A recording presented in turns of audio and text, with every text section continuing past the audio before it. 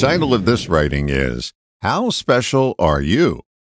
I'm old enough to remember the church lady character from Saturday Night Live asking in a derogatory way, well, isn't that special?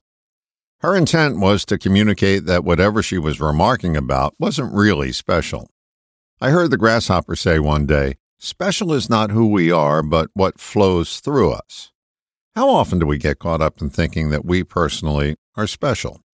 The most severe cases of special thinking appear when we witness ourselves or someone else speaking in the third person. For example, Bill Smith saying, Bill Smith always votes in every election. Bill thinks he's special. He's not, and neither are we. Special is not who you are or what you do. It's the creative force that flows through you. Now that's special. This doesn't mean you shouldn't take credit for your accomplishments.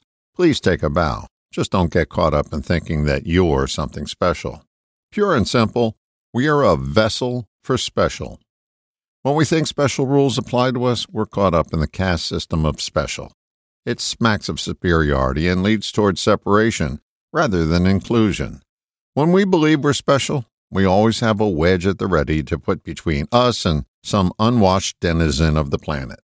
The instant thinking is, I'm not like them, which is another way of saying, I'm special.